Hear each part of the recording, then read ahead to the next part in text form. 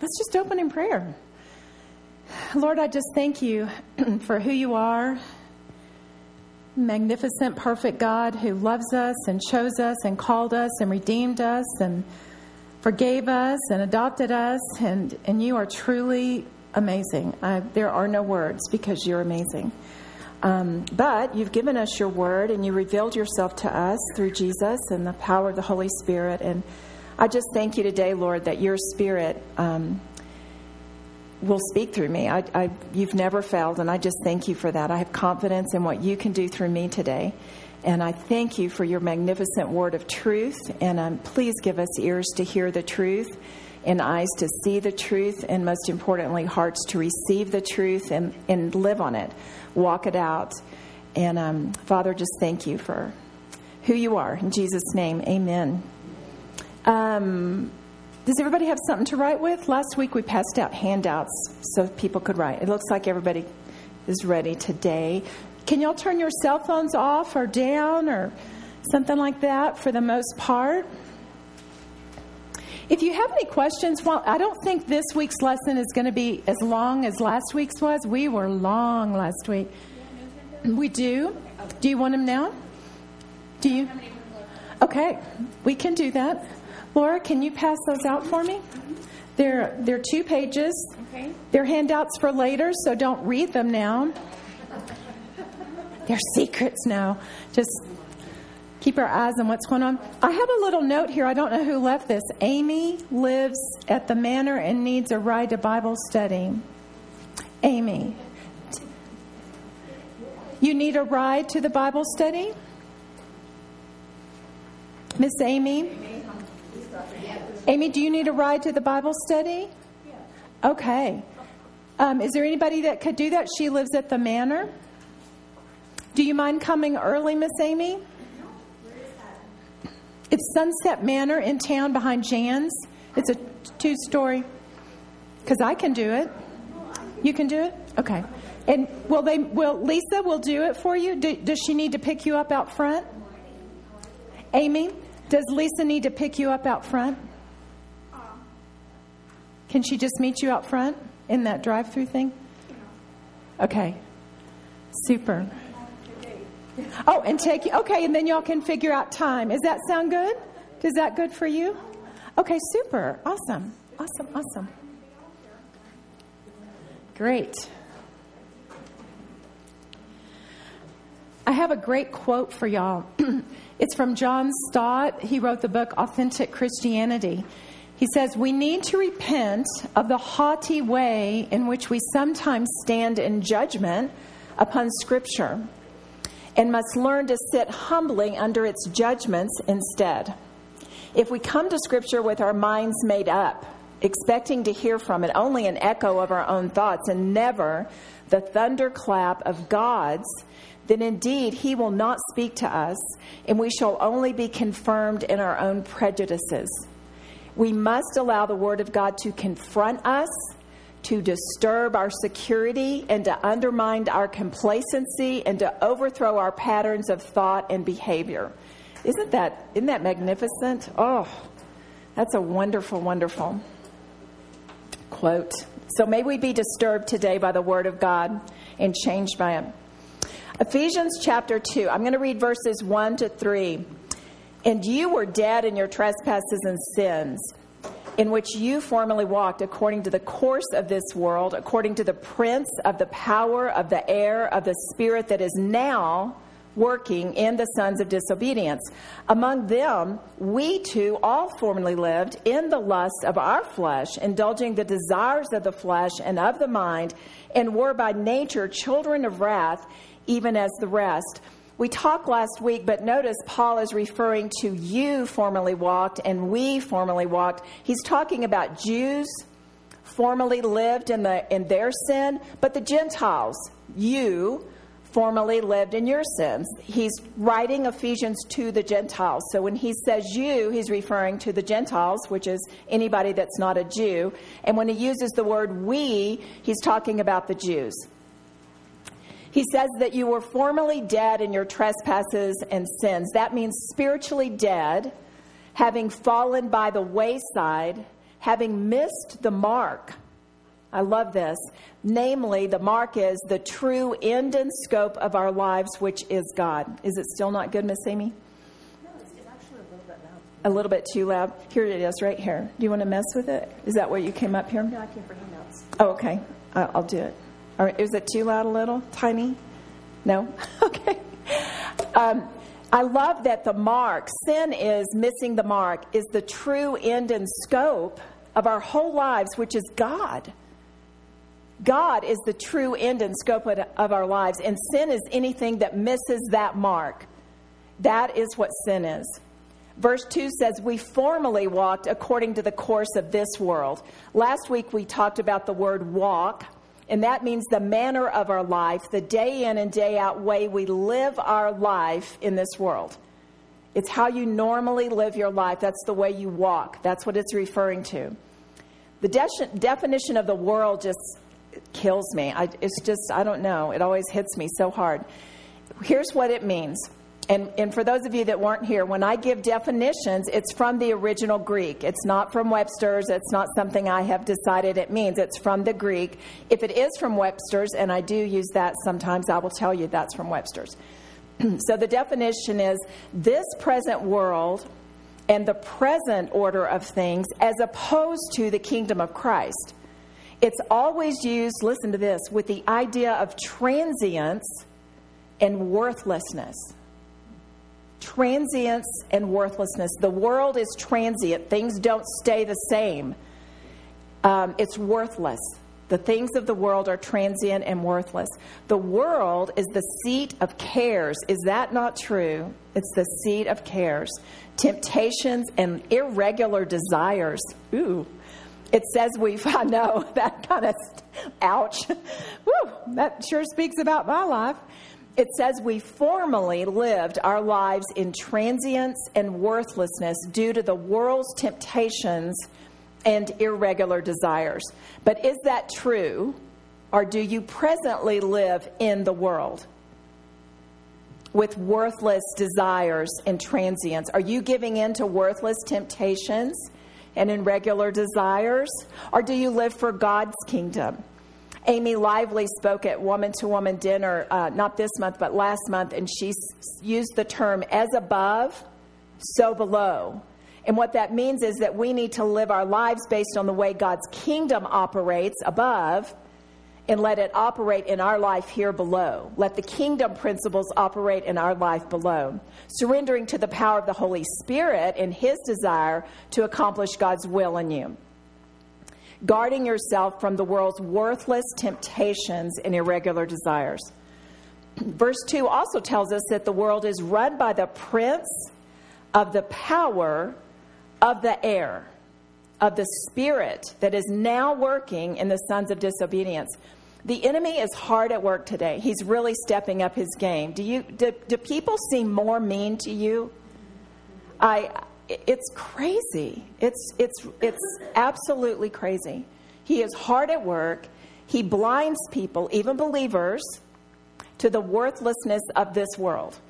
They honestly cannot see evil at work. I don't know if any of you are on Facebook, but some of the garbage that is said to other people, I don't think they have any idea or see what they are doing. But it's so apparent to me day in and day out, the power of the enemy that's at work and is blinding. 2 Corinthians 4:4 says, the God of this age has blinded the minds of unbelievers so that they cannot see. They literally cannot see. Do you wonder why people attack you? It's because they cannot see the light of the gospel that is displayed in the glory of Christ, who is the image of God. They cannot see it. They are blind. They have no idea. But believers can be blinded. They can be lured away by the enemy. 2 Corinthians 11:3, that 2 Corinthians 11:3 says, Paul said, I'm afraid that as the serpent deceived Eve by his cunning, your thoughts, that's how he deceives us, girls, our thoughts. Your thoughts will be led astray from a sincere and pure devotion to Christ. So we know unbelievers are led astray. We know they're blind, but we can be led astray. And we have to really guard about that. Verse 2 says, the enemy is called the prince of the power of the air. I want to read a comment for you. Matthew Henry says, the air is represented as the seat of Satan's kingdom. And it was the opinion of both Jews and the heathens that the air is full of spirits and that they exercise and exert themselves there. The devil seems to have some power by God's permission in the lower region of the air. There he is at hand to tempt men and to do as much mischief to the world as he can. But it is the comfort and joy of God's people that he who is head over, what did we say last week? All things. And what does all mean? All.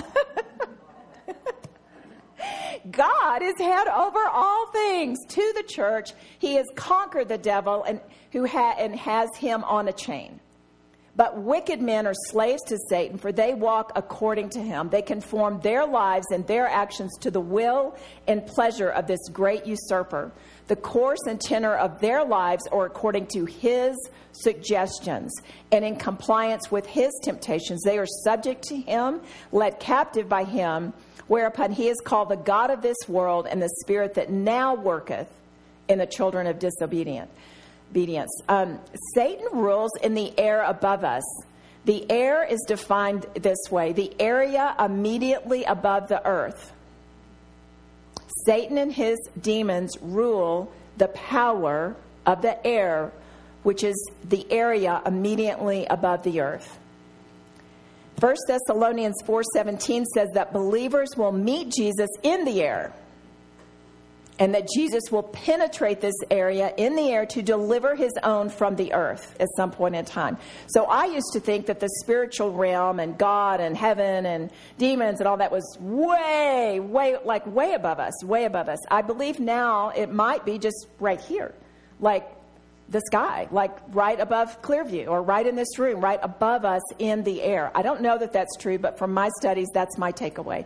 That there is this great war taking place right above us. So we have forces of good and we have forces of evil, and that daily we are caught up in a cosmic battle between angels and demons and principalities. We're going to discuss spiritual warfare in chapter 6, so that's in about 4 weeks. But suffice it to say, we need to wake up to what's going around us. To stand, we need to fight with God's power for God's kingdom. Let me give you an example. Every Monday, I'm caught up in a battle because of the class that I'm going to teach on Tuesdays. Every Monday, and it could go into Sundays or Saturdays or Fridays. I recognize it, but I can tend to get really depressed, really down, have those doubts in my mind. I have no doubt Satan is whispering in my ear, because it's always the same words. You know, who are you to teach? You don't know anything. You're too old. Nobody wants to hear you. You became a Christian late in life. They know more than you do. What do you know? Nobody wants to hear that. So I've learned, I don't even listen. I hear it, but I don't listen to it and obey it and act on it. It would be like if someone was in this room screaming obscenities. I would ask them to quit, and then I would shut the door. So I might hear mumbling. Of course, we wouldn't, because there's a window there. But you get that idea. You can hear the voice of the enemy and the voice of the flesh at work, but I'm not going to heed it. I'm not going to let it bring me down. But I do have to fight. So if y'all ever think about me on a Monday, I would appreciate your prayers while I'm writing these lessons. But that's an example of standing in this against those spiritual forces. The sons of disobedience is an interesting definition to me. That's in verse 2, chapter 2, verse 2. It says disobedient with an unwillingness to be persuaded. That just hits me right between the eye. To be unbelieving is to oppose the gracious word and purpose of God. Isn't that great? It's just a very clear definition. This describes all unbelievers down through the centuries, but I see the reality of this definition describing believers today. I mean, this just makes sense today, that there is truly an unwillingness to be persuaded. I am unwilling to hear it. I don't want to hear it. Don't speak to me about that. And if you do speak to me about it, then there's name calling. You're a bigot. You're a racist. You're whatever. You're opposed. But it's no longer a polite rejection. You know, years ago, you might proclaim your faith or say something about Jesus. And we have a neighbor, and I can tell by, some people listen and look, and they're not interested, but they're looking. And some people are very, they won't even look at you. Our neighbor, I know there's no interest. He's very polite, but there's a wall. And he just goes, but he loves us. He loves us, and he knows we love us, and he has a lifestyle that Jesus died for. And I love this man, and I pray for him every day that he will, that God will open his eyes one day, and he will no longer have an unwillingness to be persuaded. Did you have something quick, Vicki? Opposed. The first one is disobedient with an unwillingness to be persuaded. To be unbelieving is to oppose the gracious word and purpose of God. And thank you for raising your hand. Last week we said if you want a definition or something, want me to repeat something, just raise your hand and I'll try to back up, because there's a lot of information here. Verses 2, 1 through 3, open by telling us who we were before Jesus.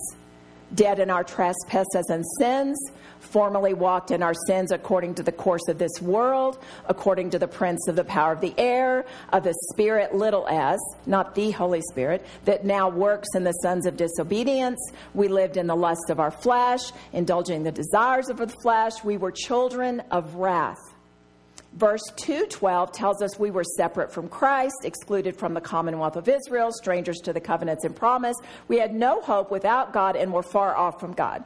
Compare that with last week, how we opened chapter 1, verses 3 through 8. We were blessed, we're chosen, we're loved, we're adopted, we're redeemed, we're forgiven. We are lavished.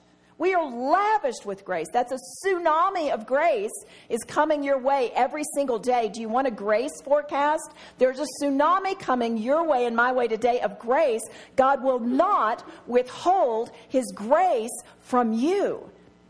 Compare that with the children of wrath who have no hope, and they are far away from God, and they are living like it. And isn't that heartbreaking? What brought about this glorious change? We have one group that is far from God and this other group that is blessed by God. Not only blessed, lavished by God. Well, verses 4 through 18 tell us. So let me read verses 4 through 10. But God, I love the word but God. But God, when we were children of wrath, when we were lost, when we were sinners, but God, being rich in mercy because of his great love with which he loved us. Even when we were dead in our transgressions, he made us alive together with Christ. By grace you've been saved. And raised us up with him and seated us with him in the heavenly places in Christ Jesus, in order that in the ages to come he might show the surpassing riches of his grace in kindness towards us in Christ Jesus. For by grace you have been saved through faith, and that not of yourselves. It is the gift of God, not as a result of works, so that no one should boast. We are his workmanship, created in Christ Jesus for good works, which God prepared beforehand that we should walk in them. I love that. This is so cool. But God, I love those words, but God. I'm here today. Maybe some of you read a prayer request earlier. We'll talk about it. If anybody asks me, I'm fine to talk about it. And so my words today are, but God. But God. But God. But God is at work in spite of what is happening in my family today. What about yours? But God. But God. Paul is saying Satan had power over us, the sons of disobedience, who indulged our fleshly lust, and that we were worthy of wrath. But God, who was rich in mercy, listen to this definition. You're going to love this one. God abounds in loving and benevolent pity for the misery of the sinner because of his great love. Is that just, let me repeat that. God, mercy is that God abounds in loving and benevolent pity for the misery of the sinner. And why does he do that? Because of his great love, meaning his exceedingly abundant love with which he loves us. Is that not just too much? This phrase, with which he loves us, I love this. I just thought it would be love, the definition we've been talking about, an unconditional love, that he gives you what you need, not necessarily what you want, but this is something different. With which he loves us means he esteems us, finds joy in us, and he chose to show us favor and goodwill. For Pete's sake, he esteems us, finds joy in us, and chose to show us favor and goodwill. We talked last week, and I'll just say it again. This is all about Jesus. It's all about God. It's all about the Spirit at work in us so that we can appropriate this magnificent salvation that God ordained through his Son, Jesus Christ. It's absolutely unbelievable. Do you doubt that God loves you? Do you struggle with that? I had lunch with a sweet friend before I left Dallas, and she's a doctor. She's a vet. She's brilliant, and she's sweet. Her husband died a year or so ago, but she had a terribly hard marriage. And she just looked at me in the middle of lunch out of nowhere, and tears running down her little cheeks, and she said, "Do you ever struggle to believe God loves you?" And I said, "I sure have. I absolutely have." But ladies, do any of you struggle with that? I just want to challenge you for a minute. If you have struggled with that, as I have. In fact, let me just give you an example. This was a long time ago in the mid-90s. I got depressed. I've had a history of depression in my life. And thank goodness haven't been for about 20 or so years. But I went to a counselor, and I was very suicidally depressed, actually. And she said, "Does God love you?" And I said, not right now. I think he used to, but I'm pretty sure he doesn't right now. And she said, "And can you tell me a scripture that you base that on?" I don't know. Do you know of one? I said. And she said, "No, because there isn't one." God doesn't wake up in the morning and based on how you're acting or how you're living your life, decide, today I don't love her as much. I'm not loving her today. She didn't do very good yesterday. And so today, not happening. In fact, she's going to have to work her way back to me. That's how this is going to go down. I'm just sick and tired of this. That doesn't happen. God loves you as much as he's always loved you. It never changes. He does not change. If you are a woman who battles with believing that God loves you, I want to challenge you. Perhaps you're basing that on works. You're thinking it's because I'm not good. He could love me more if I was just better. He wouldn't. He can't. He doesn't. He loves you. Is it possible, here's my challenge for you if you struggle to believe God loves you. Is it possible to just believe, not feel? I'm not asking you to feel. I'm asking you to believe, decide to believe that God loves you. Could you do that? Could you decide to make a decision based on what God's word says? You know what? I'm going to believe God loves me. I'm not going to worry about not feeling it. I'm just deciding to believe it because that's what it says. Could you do that? Let me repeat. He exceedingly abundantly loves you. He esteems you. He finds joy in you. He chooses to show you favor and goodwill. Let those words just seep into your being. Anybody here like crispy English muffins? I had one today, crispy. I like them really crispy. And when they're really crispy, they have all those little holes in there, Just picture for a moment, you have a really crispy, hot English muffin right in front of you. And you decide, I'm going to pour honey on this. First, I would put butter. Thank you. That's why I said that. But then I would add honey to this mixture. And just picture, you're drizzling the honey on this hot, crispy English muffin full of holes, right? And it seeps down into all those nooks and crannies and crevices, right? And now what if I told you, oh my gosh, Susan, we don't have enough honey for the rest of the group. Could you give us your honey? Could you get that honey off of your muffin? Could you? I mean, maybe you could scrape a little bit, and give a little drop to somebody, but you're not going to get a tablespoon of honey back out off that muffin. Am I right? Right. Could you let his love, just picture your heart with all the crevices, all the brokenness, all the holes, all the emptiness.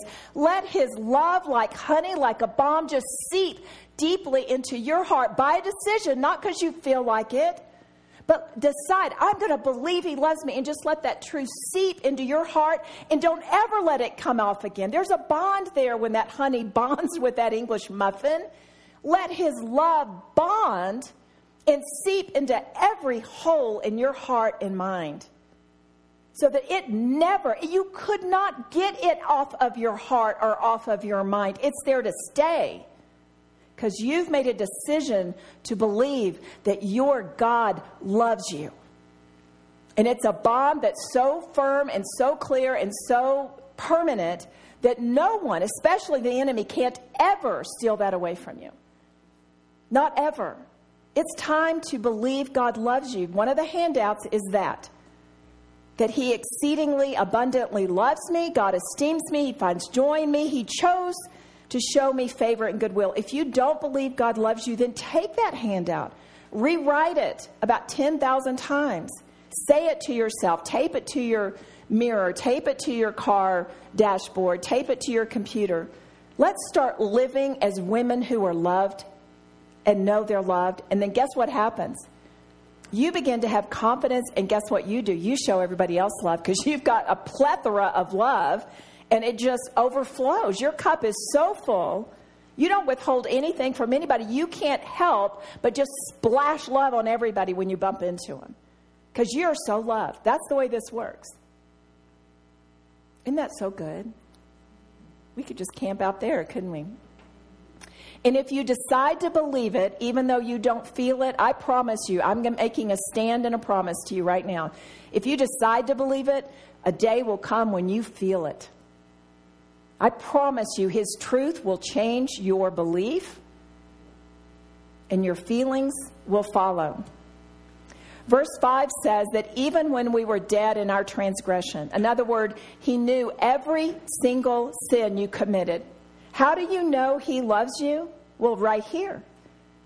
He died for you even in spite of all the sins that you have committed.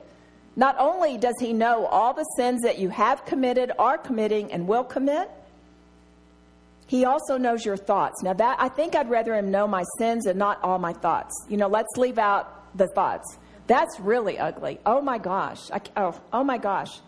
My friend here hears most of my thoughts. Unfortunately, I don't filter them with some people. I just share it all. Bless her heart. But our thoughts are pretty scary. But when, not after, when we were dead to Christ and the gospel and living a sinful, fruitless life, then he made you alive together with Christ. That's how much he loves you. That's how we know he loves us. We didn't clean up first. He took us in our worthless state. You were spiritually dead. Now you're spiritually alive because you've been born again. In other words, we know he loves us because he died for us, knowing full well what wretched creatures we are. He has no illusions about you. Years and years ago, I used to watch The Bachelor, and I'm ashamed to say that, but that's true. And I figured out, here's how they catch you and keep you to keep watching that stupid show, because they would have the bachelor, all handsome, and they would have all these girls, and one of them would be so cute, and she'd be flirting, and you could just see him falling for it, like, yeah, wow, she's awesome. And then here's what they did. Here was the hook to get you coming back. Then they would go back to the place where the women all lived for this period of time, and that same woman that was so adorable and so cute, and he was falling for her, she was a witch. And she would be mean and horrible and just curse at the other women, and just, you would see the duplicity in her. Oh my gosh, it was just like, no, surely he can see through this. awful woman. Surely he's not going to fall for her. So I had to tune in every week to make sure he didn't fall for the witch. And so then I realized, oh, wait a minute, they're doing this on purpose. So I quit watching it. But see, the same with Jesus. He saw everything about you. Just imagine if the bachelor had gone back to his room at night and turned on the TV to watch the live screen of what was going on. He wouldn't have chosen the cute girl that was being a liar, would he? No. But Jesus did. He tunes in. He saw the whole thing, and he chose you anyway. And he died for you anyway. And he seated you with him in heavenly places. Remember last week? We talked about the rank. Jesus is seated with God in the heavenly places. The word seated means a rank. He's above how many things? All things, all powers, all principalities, all of it. That you can, every name that is named, he's above it. And where are we seated? With him. With him. Do we have anything to fear from Satan? That helped me so much this week as I struggled. The enemy's at work. He's trying to destroy me. Didn't want me to come today. Didn't want me to be able to study yesterday, to prepare for today. Guess what? That helped me to know, hey, I'm seated with Christ in the heavenlies. That's a rank, a position. The enemy doesn't have anything on me. Can he torment me and bug me and scare me and snap at me? He can do that, but he has no power to do one thing to me. And if God does give him power, I still have the victory. I have power over anything that he could form, any weapon he could form against me. Ephesians 1:21 says Jesus is far above all rule and authority and power and dominion and every name that is named. Verse 2:7 says that God made us alive to show the surpassing riches of his grace and kindness towards us in Christ Jesus in the ages to come. That's why he ordained that we would be saved by grace through faith. Yes, ma'am. Sorry, I don't know what you mean by verse 2:7. By verse 2:7. So do you see chapter 2? Yeah. And then going down, do you see verse 7? Okay, well, I thought maybe you had a different book because when you said verse, not Gotcha. verse 7. Okay, gotcha. Thank you for speaking up. I love questions like that. That's awesome. So you're not sitting there confused. So he seated us with Christ in order to show the surpassing riches of his grace in kindness. Remember last week we talked about the amazing kindness of God.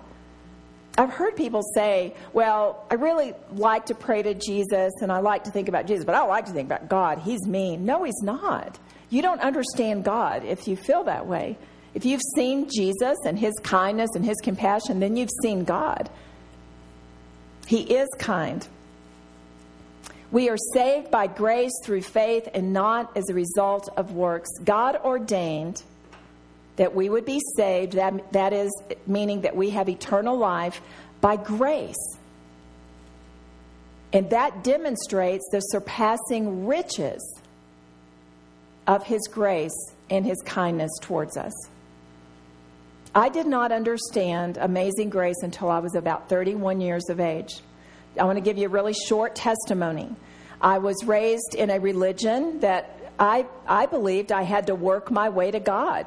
I had to do certain things, go to church, say certain prayers, go through certain motions. I had no idea what the Bible said about how to go to heaven, how to be saved. I thought it was by works. I was also told that there's certain sins you can do, and if you don't confess them, you will go to hell if you die before those are confessed. Well, the problem was that really bothered me, but no one could tell me exactly what those sins were. I knew murder was one of them and adultery. You know, some were obvious, but some weren't so obvious. And as a 15-year-old, I wondered if French kissing was one of those sins. I mean, that was a big deal. I mean, I wanted to do that, but I thought, I don't want to go to hell for that. So I asked the higher up people, and they all said, well, the way to handle that is just not do it. And I thought, there must be something really special about that. So then I thought, well, I'll just go ask my mom, who had been a widow for quite some time. And I said, Mom, is French kissing what they called a mortal sin? And she said, well, what is French kissing? That should have told me right there that there was going to be a problem. And I told her what it was, and she went, Remember my mother, if you went to the prayer class, she always had this look on her face. Well, that was magnified at this particular moment in time. And she went, oh, yeah, it has to be. I never let your father do that to me. And I thought, oh, this must be really fun. And then I felt really sorry for my dad. Oh, gosh. Isn't that funny? But I didn't know how to get to heaven. And the one thing that I did know, my dad died when I was really young, and my mother had her issues with alcohol, as did my dad. And so my issue was not alcohol or drugs, but it was men. I thought a man could make me happy. I believed it. Cinderella was like a documentary to me. Cinderella and the Snow White and the Seven Dwarfs, those were documentaries. It was a lesson to tell you how to live happily, what? Ever after, right? And how could you do that? Well, when the prince rode up on his white horse, right? I didn't really expect him to come on a white horse. In fact, when I met Gary Dittrich, he had a motorcycle, which, in case you've wondered, motorcycles are the next best thing to having a white horse. And, oh, gosh, he was cute. Anyway, I was married twice and divorced twice by the age of 30. I had 3 children, an 11-year-old, a 7-year-old, and a 3-year-old. And I was a mess. I was a dysfunctional mess, actually, when I met Gary Dittrich, my current husband. He was a believer. He wasn't a strong believer, and he was only looking for the next woman, and that was fine with me because I was only looking for the next man, but I was a mess.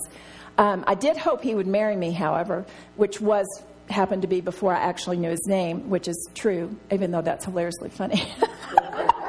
So sad. That shows you how dysfunctional I was. And, so sick. But a year later, after seeing this guy, I realized, oh my gosh, he's really not going to marry me. And I really got depressed, and I got really suicidally depressed. And I didn't have anybody. My parents were both dead by this time. My aunts and uncles had kind of distanced themselves from the crazy woman, me. And life was overwhelming. I really didn't know what the heck I was doing, and I just knew I was desperate. And now I realized, oh my gosh, this guy isn't going to marry me. And so one night, it took a long time. I planned out my suicide for a couple of months.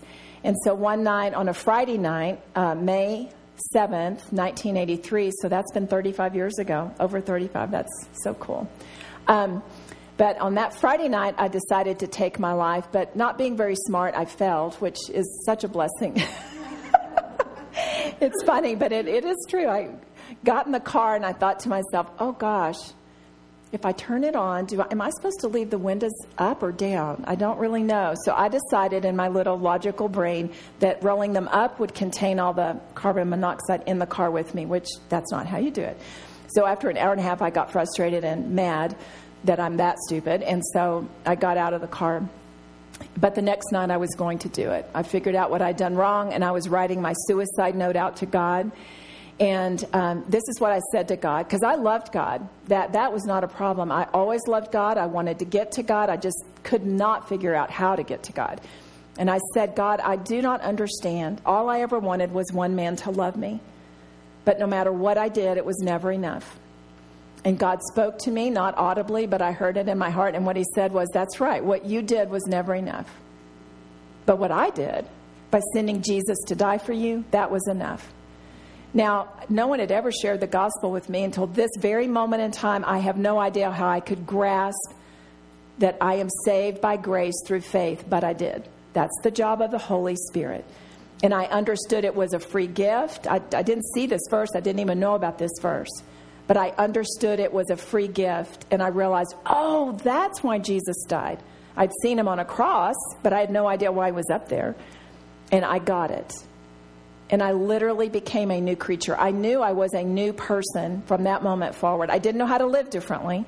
So it took me 2 more years of chasing Mr. Gary Dittrich before I finally realized I'm going to put God first, and I'm going to open this Word of God, and I'm going to read it. And if it says don't do something, then I won't do it. And if it says do it, then I will do it. But I've got to put God first. Jesus has got to be all to me. And although I would prefer flesh and blood, that this was honestly true, I'm going to let you, Jesus, be my husband. But I actually prefer flesh and blood. But if you can make me love you more than flesh and blood, then I want you to do that. And he did do that. This word changed me. I didn't date. I didn't see Gary for about a year, and literally had no desire to see Gary. Jesus so changed me by his impeccable, perfect word. And a year later, Gary came back, and I was changed and different, and he wanted to date me, and then he wanted to marry me. And we've been married almost 32 years. So God is good.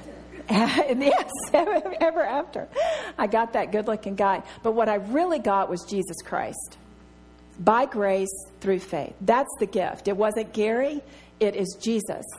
All of us can have Jesus as a gift by grace through faith. In fact, my prayer was the night before my wedding, Lord, if I could put anybody, Gary or anybody else, number one in my life, that I don't want to get married.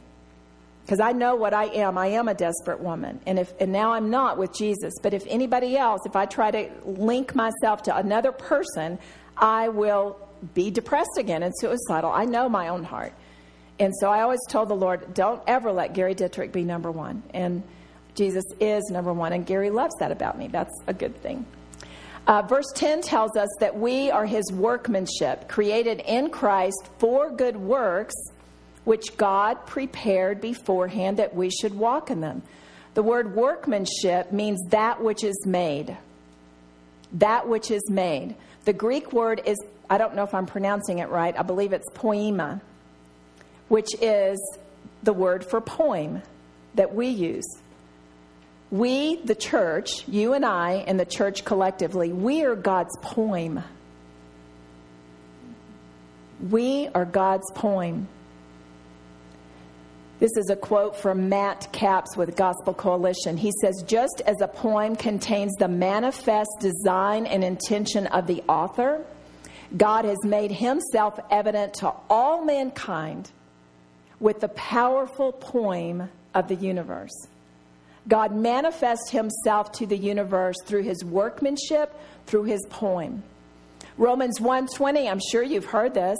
For since the creation of the world, his invisible attributes, his eternal power and divine nature have been clearly seen, being understood through what has been made. So they're without excuse.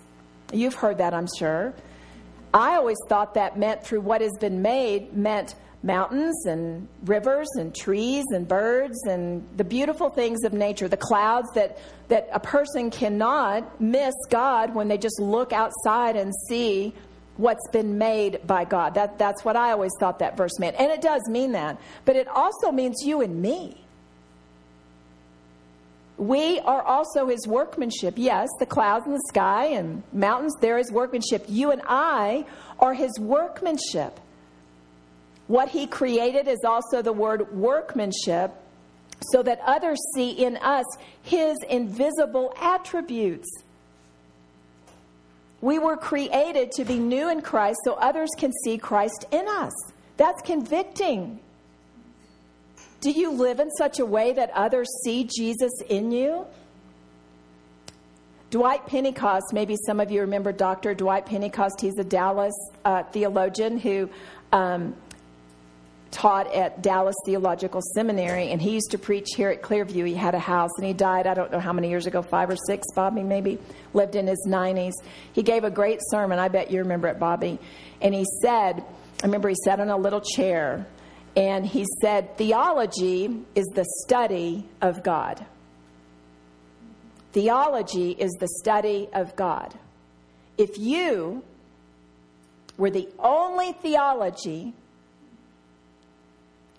your neighbor, our wife, our coworker, our child had, meaning their knowledge of God, how good would their theology be? Oh, bam! Oh, that kills me. I started bawling in church. Do you get what I'm saying, what he said? If no one had read a Bible, no one had been to church, and you were the only method by which they were going to know God, how good would they know God? How well would they know God? Wow. Francis of Assisi said, it is no use walking anywhere to preach unless our walking, remember that's the word how we live our daily life, is preaching. Ooh. I have no use to show up today and preach God's word to you unless I'm living it out. Yes, ma'am. When we were down in Arizona, we went to a little cowboy church, and as you're walking out of the church, it said, "You are entering the mission field." Oh, did y'all hear that? Joni said that a little church she attends, over the door as you exit, it says, "You are entering your mission field." Wow, that just gives me chills.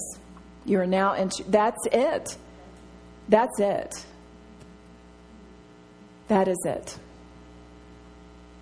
Verse 10 says, we were created in Christ for what? Good works. The word created means to create or produce from nothing, girls.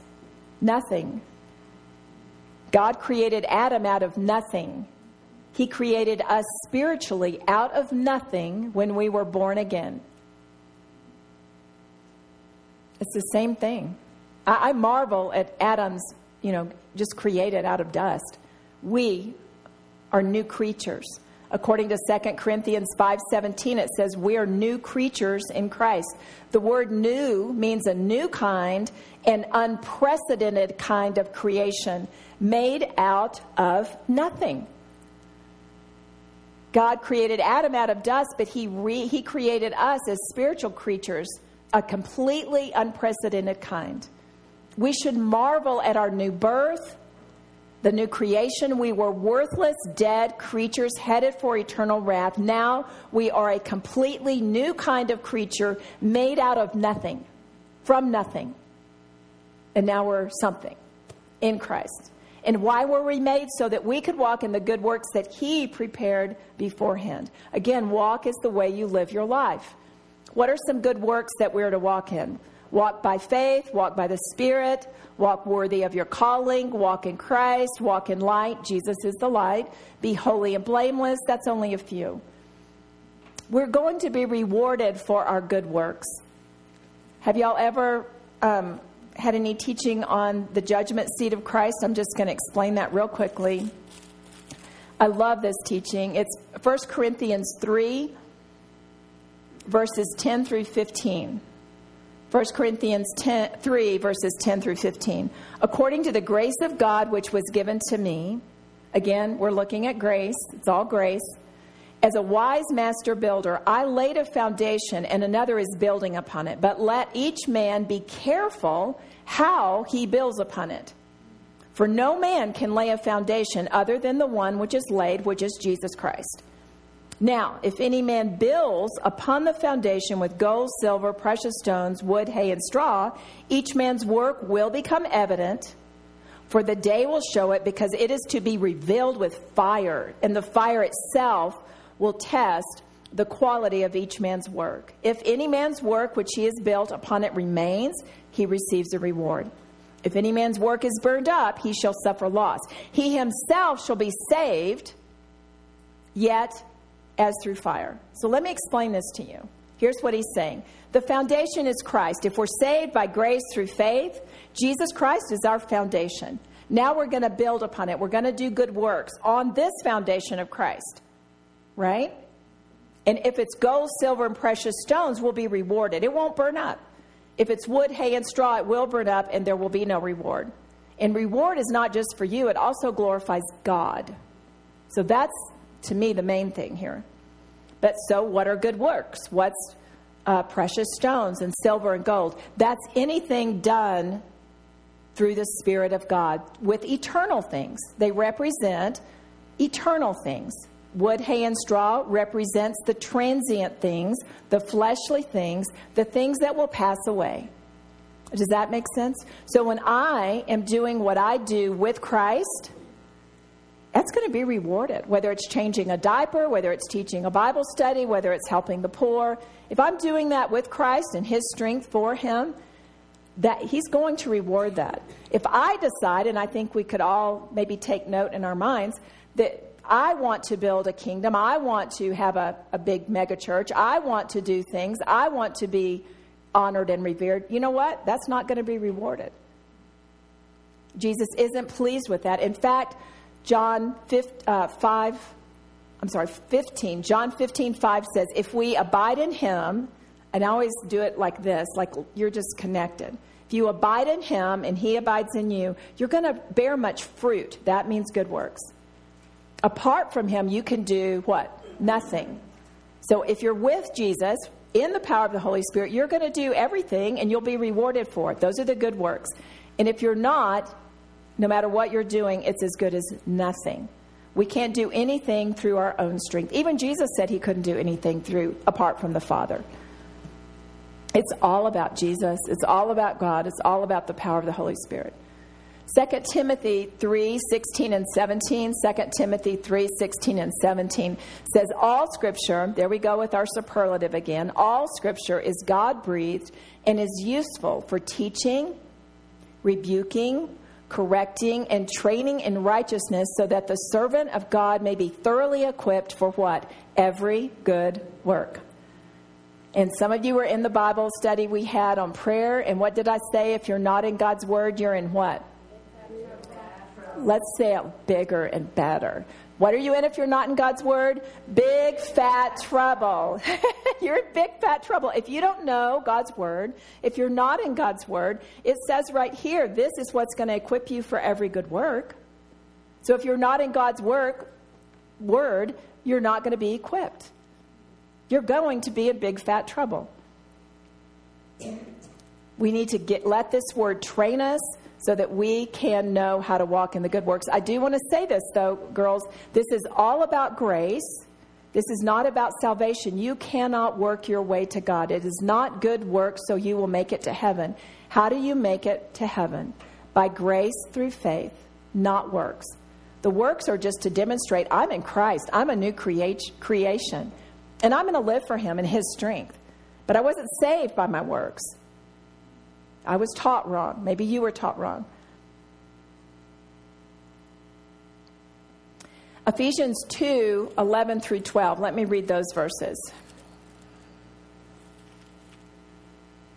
Therefore, remember that formerly you, the Gentiles in the flesh, who were called uncircumcision by the so-called circumcision, again, we're talking about Jews and Gentiles, which is performed in the flesh by human hands. Remember that you were at that time separate from Christ, excluded from the commonwealth of Israel, and strangers to the covenants of promise, having no hope and without God in the world.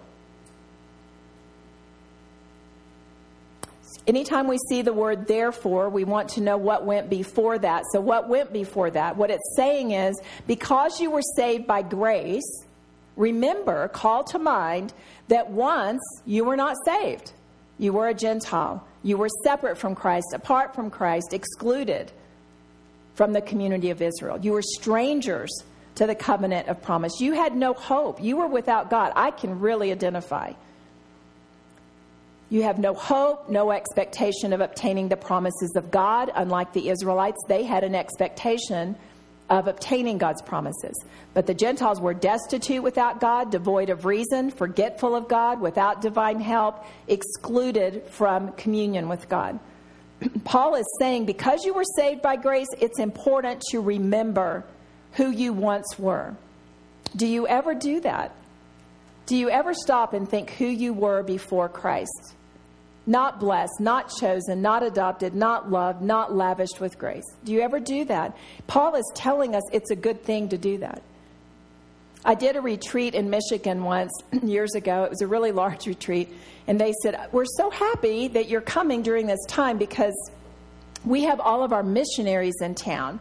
So the husbands and the wives are all here, and the wives are going to get to come to the retreat. Do you mind doing a portion of the retreat with the missionary wives, and we want to do a question and answer session? And I said, well, sure, that would be fun. So there's a big stage. And all these chairs, I'm at the far, like facing you. I'm at the far left. On my left would be your right, I guess. And all these other chairs, 6 or 7 women were in front of me, and then down at that other end was the MC person. So she's real sweet, and all these sweet little missionary wives. So she does this. We'd like to ask y'all some questions about your life, and so I'll just start with you. Just answer this question, if you will. Just tell us about your family life and how you grew up. Would you do that? And so then everybody went and took their little turn. And so it was similar to, my dad was a pastor and my mom stayed at home, and it was so wonderful. My family was so precious. And I received Christ when I was 3, and I've been serving him ever since. And then the next woman, I had such a good family, and my parents were blah, blah, blah, blah. Just went down the line, and then it gets to Debbie. And I said, I'm trying not to laugh. And I said, my parents were both alcoholics. And I was very insecure, and my dad died when I was 11, and then my mother was worse of an alcoholic, and I didn't know Christ. And the audience kind of went, like, oh my gosh, what do I do with this information? So then the lady gets up again. She said, thank y'all. Let's ask another question. I'd like to know, for the next question, tell us about your Christmas memories, your favorite Christmas memories. And so, in my family, we would pray first, and then we would go cut a tree as a family together, and then we would make decorations. And I'm exaggerating, I'm sure you can imagine, but it was almost like that. It was 7 little wonderful stories. And then it gets to Debbie, who says, I said, I honestly, until I got married to Gary, not the other 2 marriages, I don't remember a great Christmas. My dad, every holiday, birthdays, Easter, Christmas, he would get drunk, and then he would leave. I'm so glad you're laughing, Lisa. It's hilarious. I mean, it's not, but it is hilarious. And what's hilarious is the contrast. And so he would leave, bless his heart. He was depressed. He had troubles and issues, and he would always leave, and I wouldn't know, is he coming back in an hour or a week? And neither did Mom, so then she'd cry. So I don't remember I don't have a good Christmas memory. It was always just kind of like, oh, what's going to happen today? Something terrible. So everybody, again, is in the audience going, they don't know that they can laugh with that. So then she asked another question. Thank you. Okay, I'd like to know about your marriage. Tell us how you met your husband, So it was, we were both in seminary and studying the Word of God, and I looked into his eyes and saw the Holy Spirit. No, I don't know. I'm making all that up. But it was all these precious stories. And then it gets to Debbie, and everybody is just like waiting to be slapped emotionally, like bracing themselves. Oh my gosh, what is she going to say? I can't take it. And I said, I started laughing like Lisa, just uncontrollably. And I said, oh my gosh, y'all have got to laugh. It's okay. The contrast here is crazy. It's okay. I'm okay. I'm healed. But I met my 3rd husband in a bar, and I was not a believer. And we rode off on a motorcycle, and I won't tell you what we did next, but trust me, you don't want to hear it. I didn't even know his name. Oh, it's terrible. It's terrible. But here's what I said to those women, and do what? French kiss. Yeah, we did. I will tell you we French kissed. Oh my gosh. Here's what I said to that group of women, and here's what I'm going to say to you. It doesn't matter if you were horrible at 31 and obviously in need of a Savior. It was obvious I needed a Savior. I still need a Savior. But it doesn't matter. These precious women who accepted Christ at, these young ages and lived precious, magnificent lives by what? The grace of God, not by works. We all needed Jesus. Without Jesus, that precious woman here who had lived a precious, godly life could not go to heaven apart from God's grace. Do you get this? It's by grace, through faith, that you're saved, and not as a result of works. Not as a result of being a pastor's child. Not as a result of waiting to be pure until you get married. It's not a result of that. It is a result of what? Grace through faith. That's what it is. And so it's important to remember who you were. Yes, somebody has a question. Yes. Yes, love much. Lisa, is it Lisa? I can't see your name tag. It is so true. I think it is so true. I always think of the Grand Canyon. My heart was a Grand Canyon, just scooped out, empty, dry, deep. And Jesus Christ fills it to this deep measure that is amazing. because people had hurt it. And now Jesus has healed it and fills it. And I do love much, and I'm actually thankful for my life. But whatever your life is, it's important to remember who you were. Not the specific sins. I want you to listen to this. But your identity. You had another nature. You were a sinner. You missed the mark. The true end of scope of your life, which is God. And I don't care if you came at 31 like me or at age 4, pure and innocent. You were by nature a creature worthy of God's wrath. Are you with me on that? We need to think about that, because if we don't ever ponder that and remember that, according to Paul, we won't be able to understand and grasp the reality of our magnificent salvation. Our nature was so hideous that we were worthy of death. Even if you came to Jesus at 4, you had a hideous nature. I'm from Texas. In Texas, they say, what did they say, Judy? The only good snake is a what snake? A dead snake. A dead snake? So picture with me a rattlesnake. I have a firearm. If I see a rattlesnake, hear a rattlesnake, I'm not going to wait to see if he's a good rattlesnake or a bad rattlesnake. He is worthy of death simply because he is a rattlesnake, right? Are you with me there? And what if I was up high somewhere and looking down and could see very carefully some rattlesnake giving birth to her baby snakes, little slivery, slimy creatures, blah. They hadn't done anything. They've just hatched out of their eggs, but they're still deadly.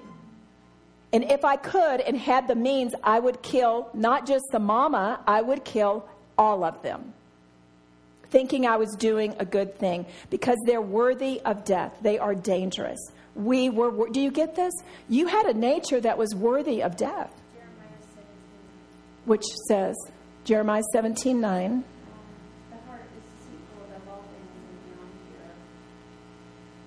The heart is deceitful above all things and beyond cure. That's it right there. That's the problem. It's a heart problem, not a specific immorality problem like me, or a specific sin problem. It's your nature. It is your heart. And Jesus saved you and made you a new creation. A new creation. It's important to understand who you were before Christ. You were formerly separate from Christ. There was no hope without Christ, and you were without God in the world. Because without remembering, you cannot really appreciate that you're a woman saved by grace. I want to say one last thing on this issue. I've heard women say, I wish I had a better testimony. What that really means is an interesting story. People say, oh, I love your testimony. I guess that means it is an interesting story. My testimony isn't what I've done. My testimony is Jesus. And we all have a better testimony, because the better testimony, the fabulous testimony, the magnificent testimony is I've been saved by grace through faith. That's the testimony. It's Jesus. And so remember who you were so you can know who you are and appreciate it and what Jesus did for you. Verse 13 says, we formerly were far off from God, but now in Christ you've been brought near. How? How have we been brought near? By the blood of Christ. Not by good works, by the blood and the death and the blood of Jesus Christ. Do you struggle feeling far off from God? That's a truth that's hard to grasp, that you're close to God. But you were formerly far off from God, and now you're near through the blood of Jesus Christ. The enemy's most deadly lie is that you are far away from God, and he wants to isolate you from others. No one loves me. No one needs me. No one cares about me, and that is a lie. Do not believe that lie. This word right here tells you now you're near. You've been brought near. We have access through his blood, not our efforts, not through church, only through his blood. I want to read Ephesians 2:14 through 18. For he himself is our peace. He made both groups, that's the Jews and the Gentiles, into one, and broke down the barrier of the dividing wall by abolishing in his flesh the enmity, which is the law of commandments contained in ordinances, that in himself he might make the two into one new man, thus establishing peace, and might reconcile them both in one body to God through the cross, by it having put to death the enmity. And he came and preached peace to those who were far away and peace to those who were near. For through him we both have access in one Spirit to the Father. Jesus is our peace. That word means he's our welfare. I love this. Our every kind of good. Isn't that a great thing to say? Jesus is my every kind of good. He's my prosperity. Luke 1:79 says Jesus is the way of peace, and this word peace is shalom, which is the way of happiness, and it means wholeness, happiness, abundance. It's just all-encompassing, shalom is. Jesus, there's a peace in your very soul. That's what Jesus gives you. Not dependent on your circumstances or your bank account or your health or your children's health. Dependent on Jesus. There is a peace that Jesus gives that is dependent on nothing but Jesus Christ alone. Verse 14 says that Jesus broke down the dividing wall, and that's a wall between Jews and Gentiles. In the temple, between the court of the Gentiles and the court of the women, there was a physical barrier, an actual wall of separation between Jew and Gentile. Paul was, at the time of this writing, under house arrest in Rome, awaiting trial because he was falsely accused by the Jews of taking a Gentile into the temple past the wall of separation, which divides Jew and Gentile. Paul made it clear that in Jesus, that wall is gone. That wall is gone. There's no dividing wall. Verse 15 tells us there's enmity between us and God. That means hostility. And the enmity is the law of commandments. The law of commandments. Jesus abolished the word, in verse 15 when it says he abolished in his flesh, that means he abolished, destroyed, and made a complete cessation of, not a temporary ceasing, but a complete ceasing of the dividing wall or the enmity. And again, that enmity means hostility between you and God. What is the hostility? What's the law? What is the enmity? It's the law. It's works. It's works. The law is the legal system that no one could keep, and therefore no one had any hope of getting to heaven.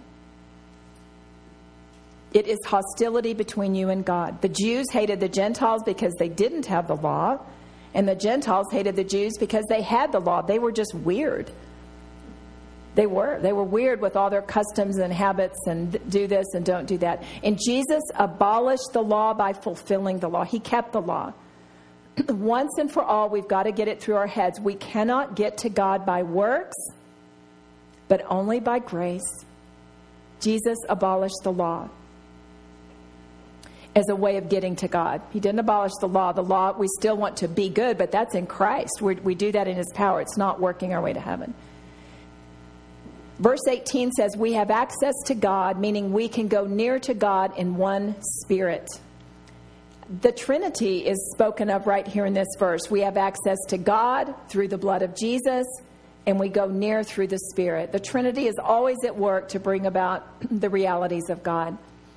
2 Corinthians 3 talks about the Spirit. And I'm just going to tell it to you rather than read it. It's a long passage, 2 Corinthians 3, verses 5 through 18. But it's talking about, and I'm sure you remember, when Moses would meet with God, when he had access with God, what would happen? His face would glow. Do you remember reading that? He would meet with God, and he would just, remember we talked about the glory of God is all of God's perfections. And sometimes it literally has a light attached to it. You see God or see an angel or see Jesus, and there's glory, a light, but it's really the reflection of all of God's perfections. And so Moses would meet with God and be in the presence of all of his perfection, and the light would be shining, and it was so bright it made his own face shine and glow. And the Israelites said, "Oh my gosh, stop it. Put a veil over your face or something." Good grief, man, we can't handle that. They couldn't handle it. That's amazing. I've actually pondered that many times, what that would be like to be with God and you literally glowed. I mean, I just can't even comprehend that. But there's something in 2 Corinthians 3 that tells us this. It talks about the ministry of Moses. In verse 8 says, "How shall the ministry of the Spirit fail to be even more with glory?" The ministry of the Spirit that dwells within us has more glory than the glory that Moses had. His glory faded. This is telling us the glory of the ministry of the Spirit and the glory is more than Moses because it never fades. The Spirit never leaves us. We have more glory in us, abiding in us, than Moses had when he just met with God on and off again. That is so powerful. We have a glory that surpasses the glory of God that shone on Moses' face because of the magnificence of the Spirit. We need to ponder these things about our salvation. The magnificence of salvation by grace through faith. The magnificence of the power of the Holy Spirit and His indwelling us, giving us power to live a holy life, a power to walk in the good works that He prepared beforehand. And through the cross, both of us, Jew and Gentile, have access to God in the Spirit. My question is this: do you approach God? You can approach God. Do you approach God?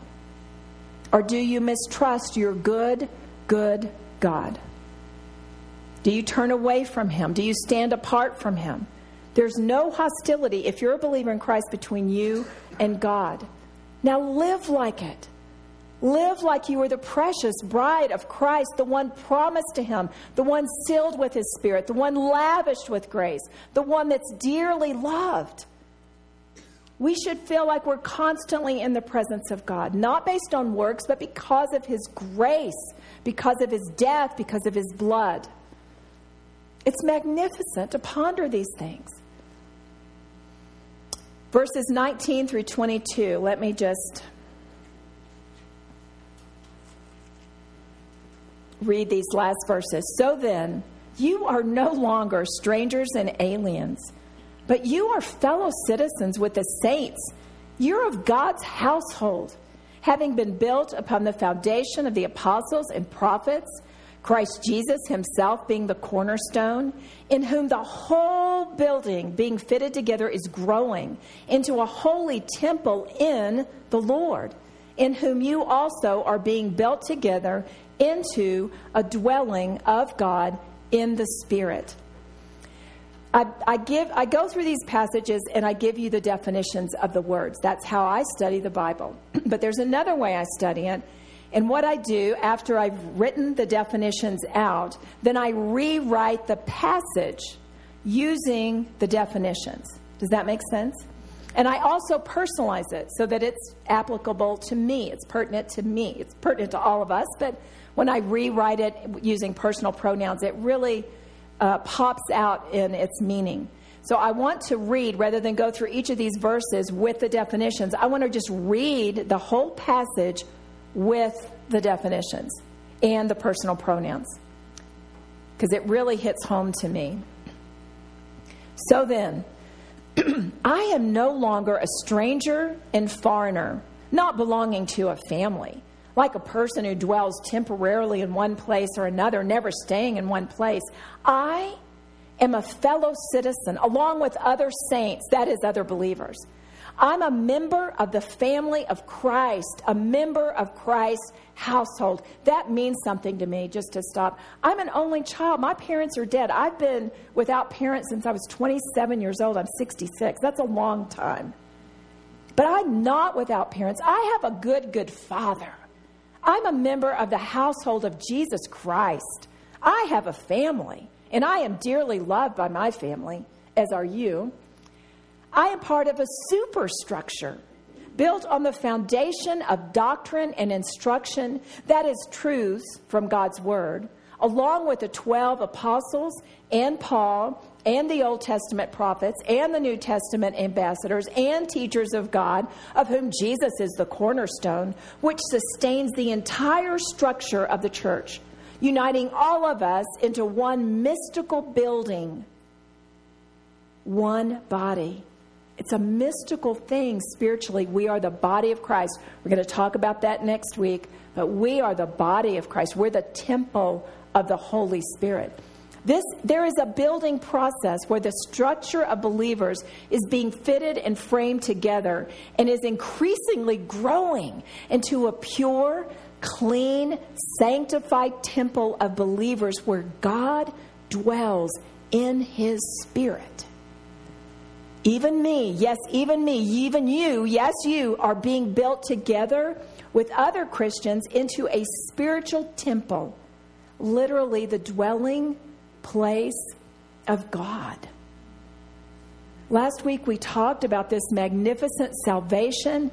Today we're talking about the new creation we are in Christ, but all of you are a new creation in Christ as well, and we are the church. We are literally the body of Christ. If anyone is ever to see God, it will be through His body. We are the fingers, the toes, the eyes, the nose, the appendix, the liver, the heart, the muscles, the back, the feet, the thighs. We all have our different parts. Are you, I hate to say the word playing, but I'm going to use it. Playing your part? Are you living out your part in this body? We're going to talk about that in the weeks to come. Laura says she doesn't want to be the thighs. Me either. We just won't be. In the name of Jesus, we will not be the big fat thighs. Oh, do you see this magnificent picture that's being painted for us in Ephesians? You're blessed, you're chosen, you're loved, you're adopted, you're redeemed, you're forgiven, you're filled with His Spirit so that you can be a dwelling place of God that actually gives more glory than the glory that Moses had when he met with God. People can see God in us. Or do they? That's my question. There's no hostility between us and God anymore. We can just walk right up to Him and talk to Him. Do you? Or do you kind of, I don't think I want to talk to God, kind of mad at Him right now? Let's don't be mad at God. Did someone hurt you? Do you feel separated from God because of what someone did? Well, I can't trust God. My husband cheated on me. Well, nope, I'm not going there, girlfriend. God can't be trusted. No, God can be trusted. Why? Because the Word says so. People, not so much. God, oh yeah, He can be trusted. He's a good God with kind intentions. He loves us so much that He died for us. I want to end with the gospel. I'm assuming every single woman in this room is a believer in Christ. I always assumed that you're in church, so you've got to believe in Christ, right? But I've learned over the years, because I've met women who told me years later, oh, in your Bible study, I received Jesus as my Savior that day. Or in that retreat 2 years ago when you shared the gospel, I received Christ. So I'm not going to assume everyone here knows the gospel. So I just want to give it to you very clearly so that there's no mistake. Are you a new creature in Christ? That's my question to you. And the Word says this somewhere. Where's the first one? All have sinned and fall short of the glory of God. You're a sinner. We have that nature. Remember the rattlesnake nature. We're all worthy of death. We are rebellious creatures. And the penalty for that is death. And that doesn't mean like you're going to breathe the last breath and go, ugh, and die. You're going to do that. But this is worse. It means eternal separation from God. You'll never see God. It's definitely a place of spiritual death, and you'll never overcome that.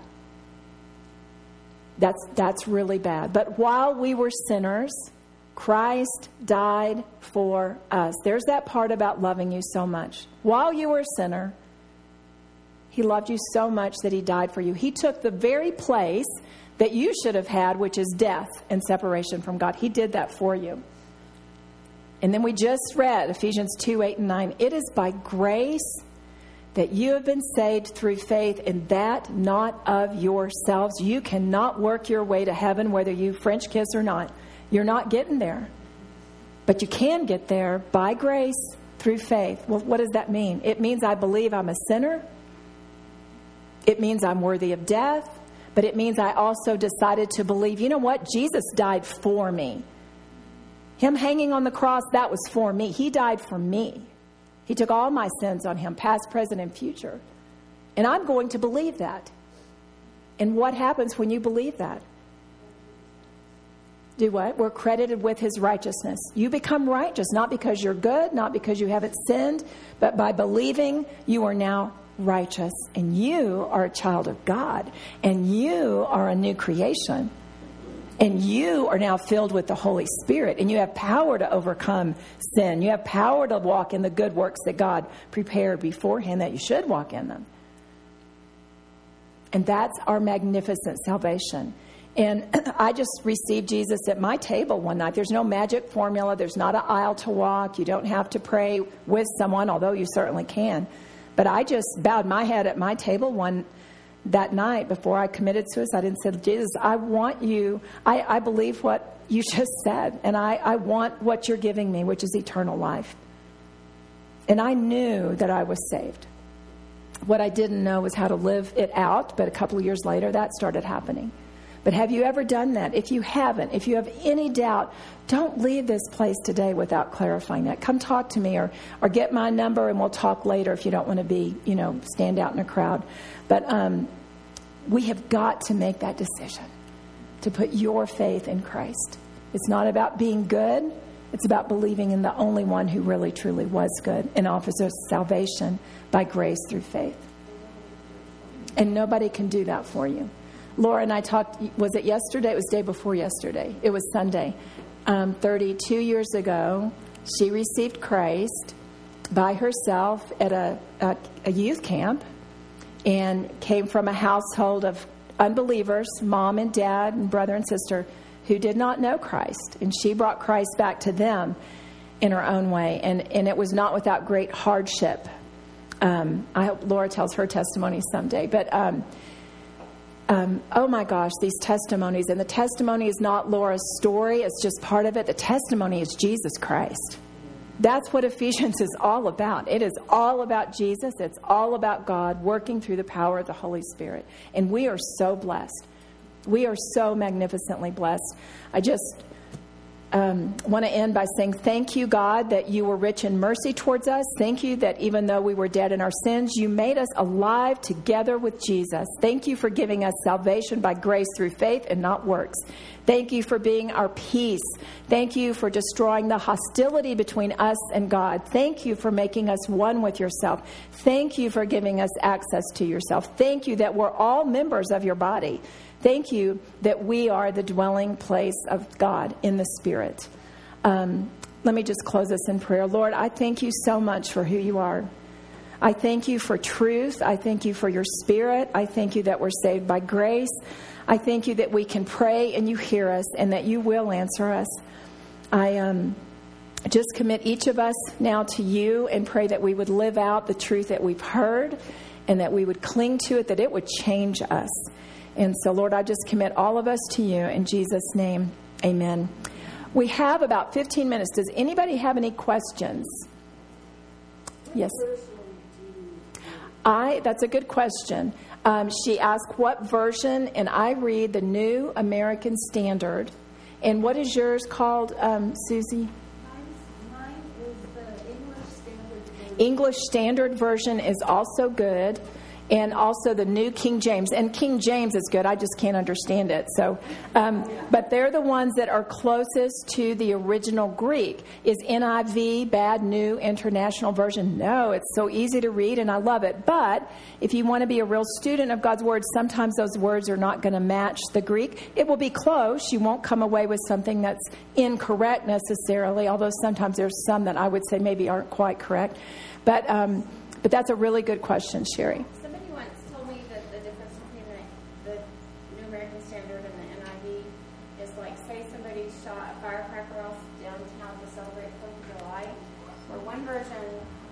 Word for word describe that, and the other version would tell the meaning of what happened. Oh, Like, that's good. the word for word would be like, there was an explosion downtown. That was right. But the whole, bringing the whole meaning together is saying what it was. What took word for word. Mm-hmm. Yeah. Does that make sense, Bobby? Word for word, ESV, NASB, phrase by phrase is the way that NIV and some of the other translations. So the difference is the New American Standard and the ESV, English Standard Version, is word for word translation, and the others are phrase by phrase translation. So you're going to come close, and it's not bad. And don't go out and buy a new Bible if you don't have one, but you want to look. You can go online, Bible Hub, Blue Letter Bible, some of those things you can Google and just call up all the versions.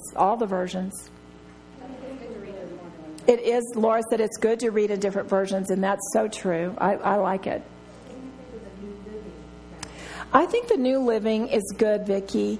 I don't think at all you're going to get word for word, and I think it's good if, as a new believer, I think it's really great to hand out because it's so easy to understand, and I think it helps us live it out because it's just simple. But I don't think it is translated it always correct, but it's good. It's just not great. You know, it seems to me that the different translations that I read really do say the same thing. They do say the same thing. You're not going to, I don't think you're going to get error. Let's just say that and be clear. You're not going to get error, but sometimes it can be off a little bit. You're going to miss the depth of the reality of things. Well, the Amplified kind of puts an emphasis on it. It expounds. Yes. Yes. She's, and I like the Amplified. Sherry's talking about the Amplified. And so the Amplified expands it. Those last few verses that I rewrote and read to you guys, that's like an Amplified version because I just used every definition and every word. That would be an example of the Amplified. So the Amplified's not bad. It gives. I think the Amplified's good. I get a little lost in it sometimes. It has so many words. Yeah, and I thought that it kind of said in the beginning here that it's what they understood automatically is the amplified phrases. They understood in those days automatically. Okay. I justify the amount of money a year I spend on Amazon with books. Yeah. I really like a brand new Bible every year. Ooh. Mark up in a new translation. Wow. Now that's a good idea. I've never heard. Sally says that she buys a new Bible every year and justifies the expense and always gets a different translation. And I will say this about that. It does make you stop and think. Like mine is just written, I won't even open it, but it's just marked in and written, and I know it. I know which side of the page it's on. It's on the upper left-hand corner. I can't remember the verse, but I know where it is. But see, that's also not good because then I'm not maybe thinking real deeply about the verse. So I think that's a great idea. And I will say this for those of us that are older. I just love my Bible. We just made a fire evacuation list, just to have. And the first thing on the short version and the long was my Bible. It's that treasure. I want it before I take my jewelry or my computer or my phone or anything. I love this Bible. However, the downside of that is older women, there's only one Bible to leave my 4 children, 10 grandchildren, and 2 great-grandchildren. So, if that's important to you, I think it is important. Mark up other Bibles. Get other Bibles. And if you're younger, like some of you darlings in the back, get a new Bible every few years, especially if you're marking in it. I don't want anybody to feel sorry for me that I don't have my... Look at her Bible. I have a nice one at home, But that's your treasure, isn't it? I so appreciate that. I marked it all up. Wow. I got mine recovered. If anybody wants, it was falling apart and taped and duct tape and all that. And I got it. I think this was $100. And they, did see that pretty stuff. And they added, I love to write in those blank pages. They added like 4 or 5 blank pages in the front and in the back and new things. So if anybody's interested, I have the number for that. So that way it's So that's good. Any other questions? Thank you. I want to say one thing about at the very first when we talk about the fruits of the air. He can't read your thoughts. He is not all Yes. like the Father, and because that can be kind of scary when you're thinking about that. But he can read you, and we all have our patterns. That's a really good point. Let me repeat that so in case you couldn't hear her sweet voice. The enemy cannot read our thoughts. He can plant memory thoughts into your mind. That's his line of attack. And how do we fight it? With the Word of God. It's our sword of the Spirit. But he doesn't know your thoughts. He does observe you. So he knows. He's never once tempted me to be a prostitute. Just saying, okay? Because he knows that's not going to be what I'm going to do. I mean, I've never thought of robbing a bank or being a prostitute. He never wastes his time doing that. He does tempt me to be insecure, to be fearful. He watches me. He knows what will get me every single time. And what were you going to say, Miss Pat? Well, the enemy cannot read our thoughts, but he can hear us. So sometimes it's important. Yes, she says the enemy cannot read our thoughts, but it is important to pray out loud. If you feel, listen, this is very powerful. It's one of the most powerful things I could ever tell you to do. Sometimes do you feel just that anxiety and you just, you just want to fall apart, or you don't even know what is happening. It's just, and maybe you do know what's happening, but sometimes there's absolutely no reason for it. You just feel so anxious and frustrated and down. And that could be oppression from the enemy. He is just bearing down. This warfare is now in your realm, on top of your head, so to speak. Speak the word out loud. Pray out loud, or speak the word out loud. If you can, get in your car, go to your bathroom, do something, even if you're whispering it. And what I do is just say the truth, whatever comes to my mind. And I use thank you. Y'all learned that when I did the prayer message. It changes it for me personally. But thank you that you're with me and for me and not against me. Thank you that you love me. Thank you that you died for me. Thank you that greater is you in me than he that's in this world. Thank you that you're going to protect me. Thank you that your word is powerful. Thank you that I have the sword of the Spirit. Thank you that I have the shield of faith, and believe what I'm saying, because it extinguishes every flaming missile of the evil one. And I'm telling you, within 5 or 10 minutes of doing that out loud, there is no oppression. If that was a spiritual attack, he's gone. He hates the word of God. He hates it. Also, put on praise music. Yes, praise music. Yes. It just makes me happy to think that he hates it. Yeah, that's awesome. What were you going to say, Miss Sherry? Is there a scripture that says he cannot read our thoughts? How do I know that? I can't remember. He's not omniscient. God is omniscient, and is that the word? And knows all things. And the enemy is not. He is limited. He does observe us. He truly observes us. I believe firmly that he knows my parents were alcoholics. And I mean, he's watched your family. Are there demons assigned to your? I don't know how it all works, but there's definitely a system. Yes, Pat. Sometimes when I have questions like that, there's a good website, gotquestions.org. Got questions. Is it .org or .com? .org. I love it. Do what? It's an app. Got questions. I have been using that for this study a lot, and I have really found them to be short and to the point and very clear and correct. And so it's just really great to use them. They're, I think, a good. The first verse that comes to mind is that we are sealed with His Holy Spirit. Yes. That sealed, nothing's good. I don't have to be afraid of Satan. That's a good scripture. Laura is reminding. There's a seal. Yes. Mm-hmm. That's another reason the enemy cannot read your thoughts. We are sealed with the Holy Spirit. He indwells us, mind, our whole person. So the enemy cannot penetrate that area. That's God's. But he can torment us from without. Well, yes, and we're going to talk about the armor in chapter 6 so that we can really stand in this warfare, and I love it. I can't wait till we get to 6. Yes, Miss Vicki. Had something that just struck me when you were Oh, little puppy. power in the air.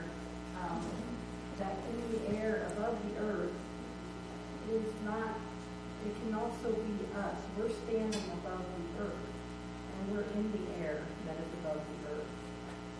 And He can have power in us if we let Him. Power in us? Yeah, go through us because we let Him. Okay. Only because we let Him. Yes, if we obey Him, that is giving Him power, but He's not in us. He can never indwell us. Yeah. Yes. Yes. You could serve the enemy absolutely by. They allow him to come in us. No, now if you're a believer, that's done. That's not even a possibility. You are sealed. If you don't have your guard, He cannot get inside. It's like living in a house. It's the example Jesus used. He can oppress only from the outside, but He cannot indwell. Only the Spirit indwells. He has all the power. We learned last week that Jesus has all the power over every name that is named, and even Satan. Now, the Spirit's in us, and the Trinity is equal, and so we have all the Spirit, all the power of Jesus Christ in the Spirit. So the enemy cannot dwell with the Holy Spirit. There's no possibility of that. We can act in a manner that's, we like Him. He wants to be saved, I think. Well, we've hit 11 o'clock, so. Thank you, girls.